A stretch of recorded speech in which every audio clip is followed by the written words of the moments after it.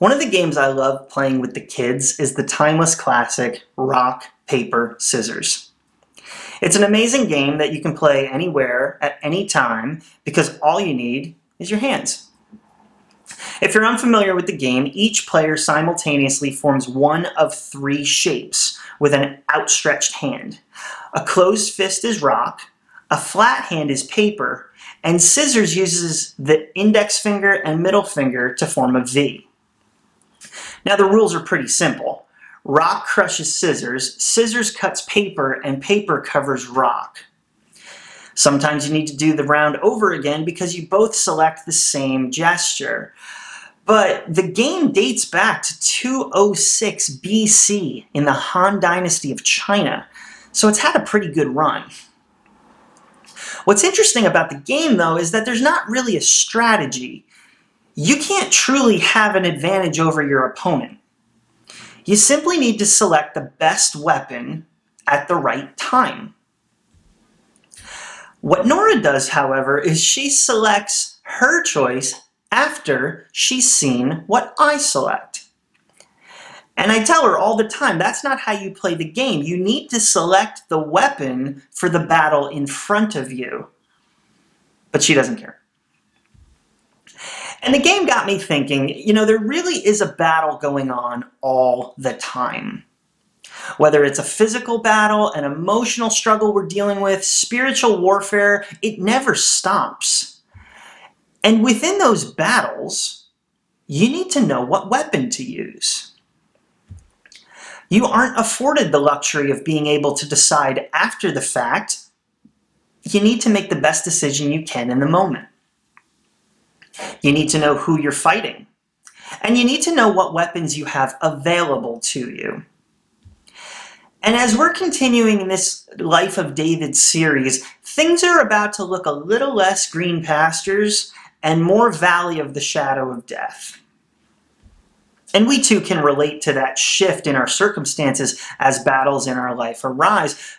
But what weapons do we use? Is it rock?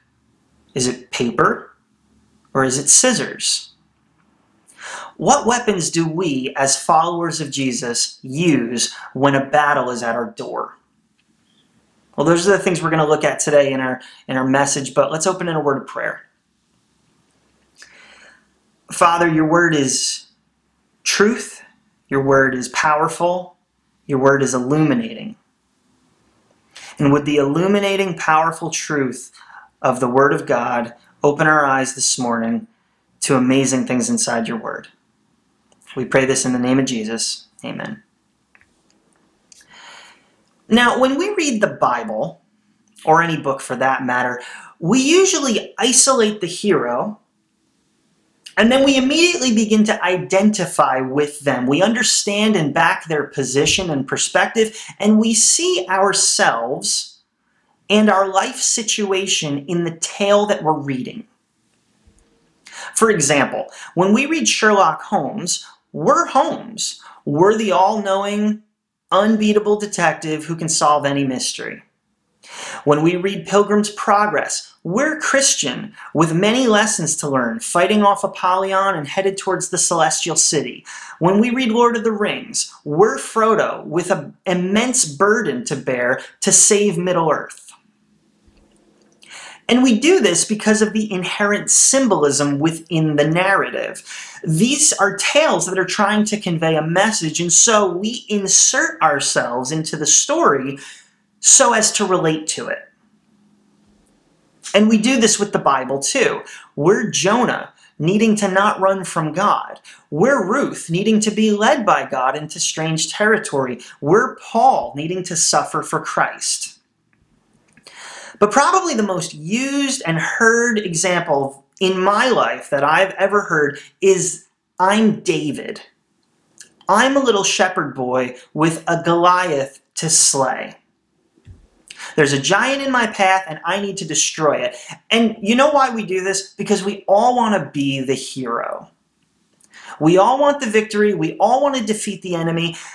But when that hero isn't doing very heroic things, we usually abandon the character in search of someone with a happier ending. A lot of us want to apply the lesson of Goliath to our lives when overcoming a tough situation, but we never want to associate with the next chapter in David's life, because the next chapter isn't glamorous. The next chapter isn't pretty. It's not Instagram worthy. It's not convenient. But it still has a giant in it. And we'll get to that in a little bit. But open up with me to 1 Samuel chapter 19. 1 Samuel chapter 19, David has killed Goliath. His praises are being sung in the streets. We're familiar with the story. And in verse 8 of 19, it says, "Once more, war broke out, and David went out and fought the Philistines." Something to note is that this was not a one-time battle where Goliath was defeated, David got to go home, relax, and look at the severed head. This was an ongoing battle with the Philistines that David needed to continue to fight. And some of us need to be reminded that one victory in our life does not mean the battle's over. Sometimes it's an ongoing, daily, lifelong struggle that we need to embrace. But there's an upside to constantly fighting battles. You get pretty good at it. Verse 8 continues and says, "He struck them down with such force that they fled before him." David was a champion. David was a fighter. God says that to David when he denies him the ability to build the temple in 1 Chronicles 28:3. He says, "You're a warrior and you've shed blood."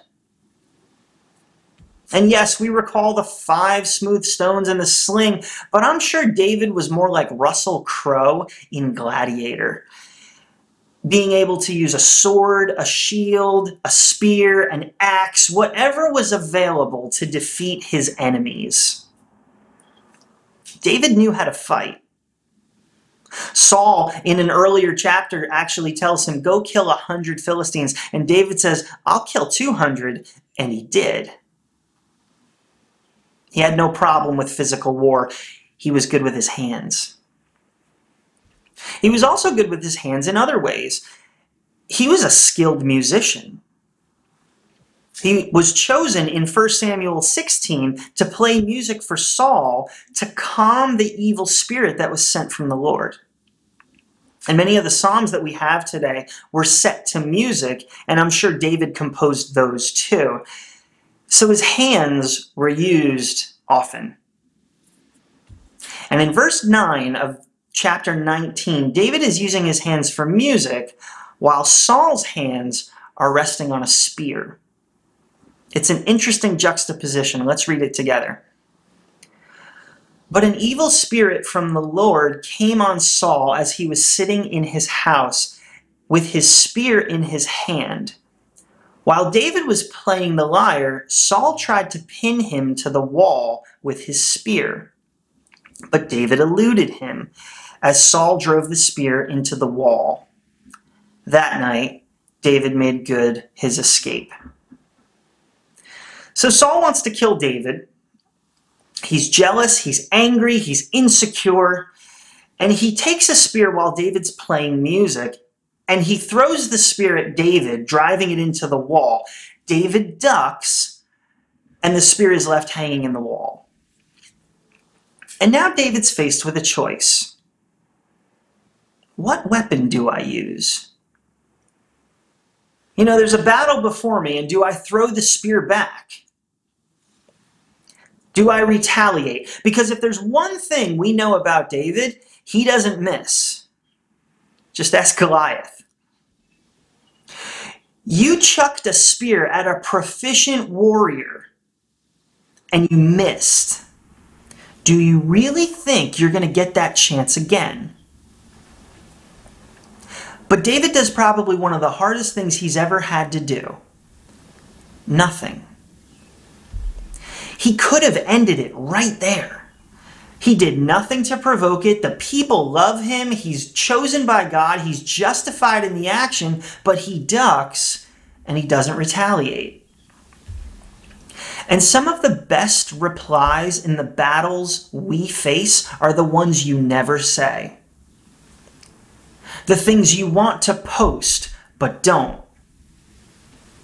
The things you want to say, but you hold your tongue. One of the weapons that we sometimes need to use in battles that we face is the weapon of nothing.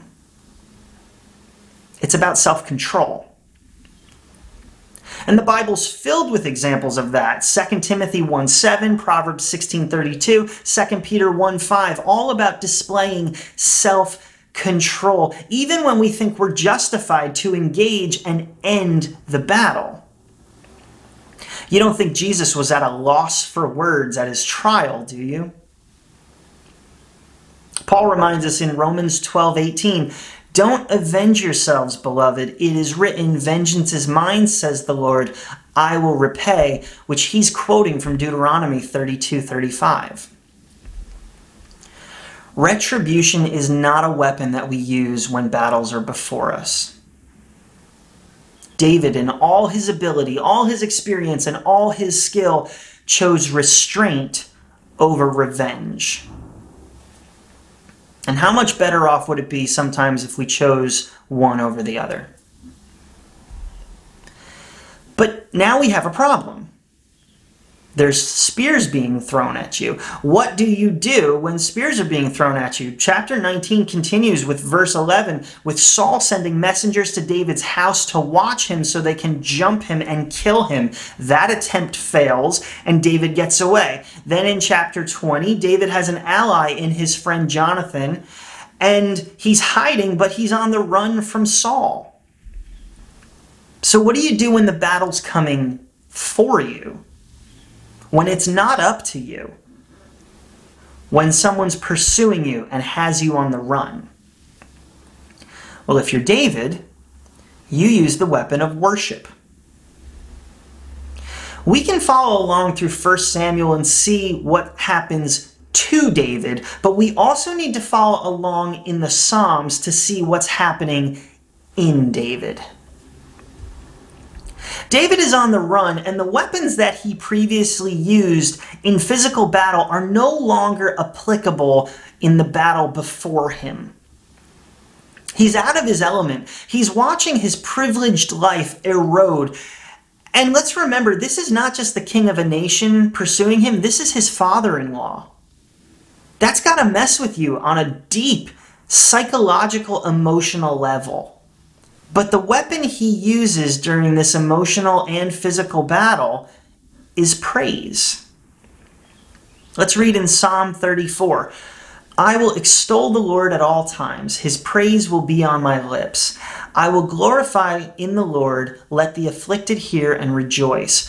Glorify the Lord with me. Let us exalt his name together. I sought the Lord, and he answered me. He delivered me from all my fears. Those who look to him are radiant. Their faces are never covered with shame. This poor man called, and the Lord heard him. He saved him from all his troubles."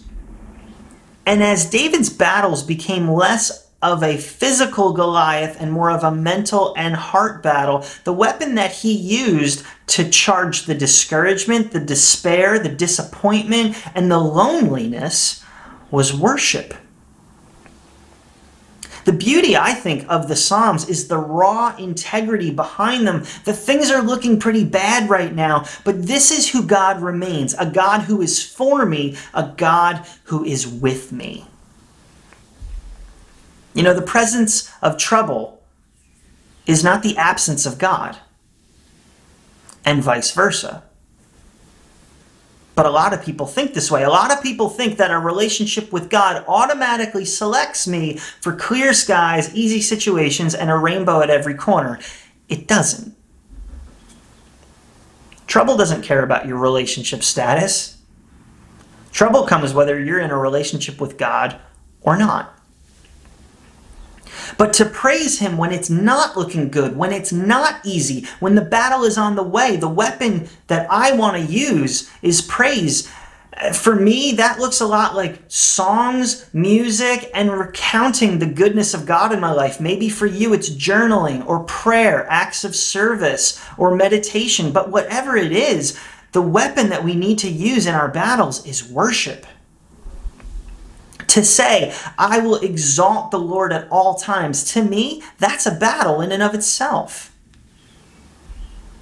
That's difficult to do, but like David, the more I do it, the better I become at it. David is a skilled fighter, a warrior, and a defender who can't use the weapons that he's used to using in battles that he's not used to fighting. So we have to pause and ask this question. Who is the battle against? Is it Saul? Is it Satan? Is it God? David didn't just have a battle with them. David had a battle within. While on the surface, David is wrestling with those that would take his life, underneath, God was doing some major battle in his heart. We often think that Goliath was the only giant David had to slay. Goliath was a physical giant, but God wanted to slay the giant in David's heart, and he used Saul to do it. You see, we have at times this duplicitous mindset that every negative circumstance in our life is from the enemy. We need to reach out to God, and with God on our side, we'll be victorious. I see this mentality a lot in some of the newer worship songs that are coming out, that God is the muscle in my spiritual walk, and it's all about how I'm going to crush the devil. No bad situation will ever overcome me. Not everything is about you, but everything is an opportunity for you. Maybe the enemy isn't trying to test you as much as God is trying to train you. That's what happened to David. I don't think Saul was a tool used by Satan to thwart David. I think Saul was a chisel used by God to carve David's heart into one that looked like God's. That's what Saul never understood. He was so busy trying to remove what God had placed in his life as an exercise in submission that it ultimately cost him his sanity, his rule, and his life. And we too do the same thing. We try to remove what God has rendered, and we miss the opportunity to grow. For an example, this recent pandemic, I've spoken to so many people, I've read so many articles, and I've even heard some sermons about the oppression that this is on the Christian church in America from the enemy. Now hear me, I'm not disagreeing outright, but what I am saying is that we are more preoccupied shoveling blame than seeing what God is trying to do and teach us and reveal to us through this difficulty. We're giving the devil credit for what God is trying to carve out of us. Things like solitude, prayer, patience, loving our neighbor, things we could never know if we weren't in this position. You see, sometimes the battles in our lives are from God for our good, and we would be better off if we submitted to Him instead of begging Him to take away everything we find opposing to our plans. With that mindset, with that mentality that God uses hard things to make us more like Him, doesn't Romans 8:28 make more sense? And we know that in all things, God works for the good of those who love Him, who have been called according to His purpose. All things mean my best days and my worst moments, my victories and my battles. David's greatest giants were not in front of him. They were within him. The giant of pride, revenge, gossip, slander, rage, and so with us too. I could write novels about all the things the Lord needs to work on me with. And yet, the second something negative comes into my life, the first thing I do is I say, remove it, take it away. I don't see it as an opportunity. I see it as an obstacle because I don't submit. And that's the third weapon we need to use when approaching our battles, submission. We see this in his diary, the Psalms. David worships the Lord. He's struggling in his situation, but how does he close so many of his Psalms? But still I trust in you. Psalm 34:14, but I trust in you, O Lord. Psalm 13:5, but I trust in your unfailing love. It's ultimately a surrender to him and him alone.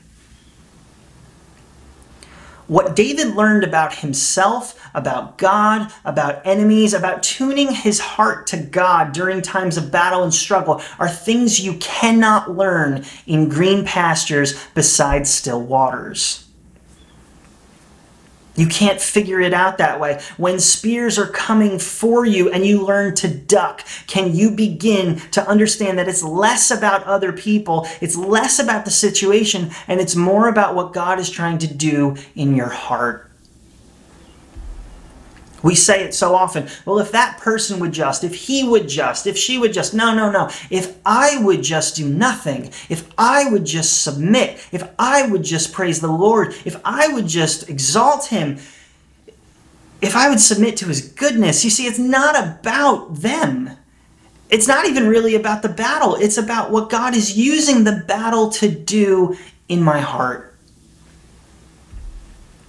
We're familiar with the expression, can't see the forest from the trees, which is used when you're too involved in the details of a problem to look at the situation as a whole. And so often, we're more focused with throwing the spears back than we are at doing nothing. We're more focused on removing the problem than submitting to the one who reigns over the problem.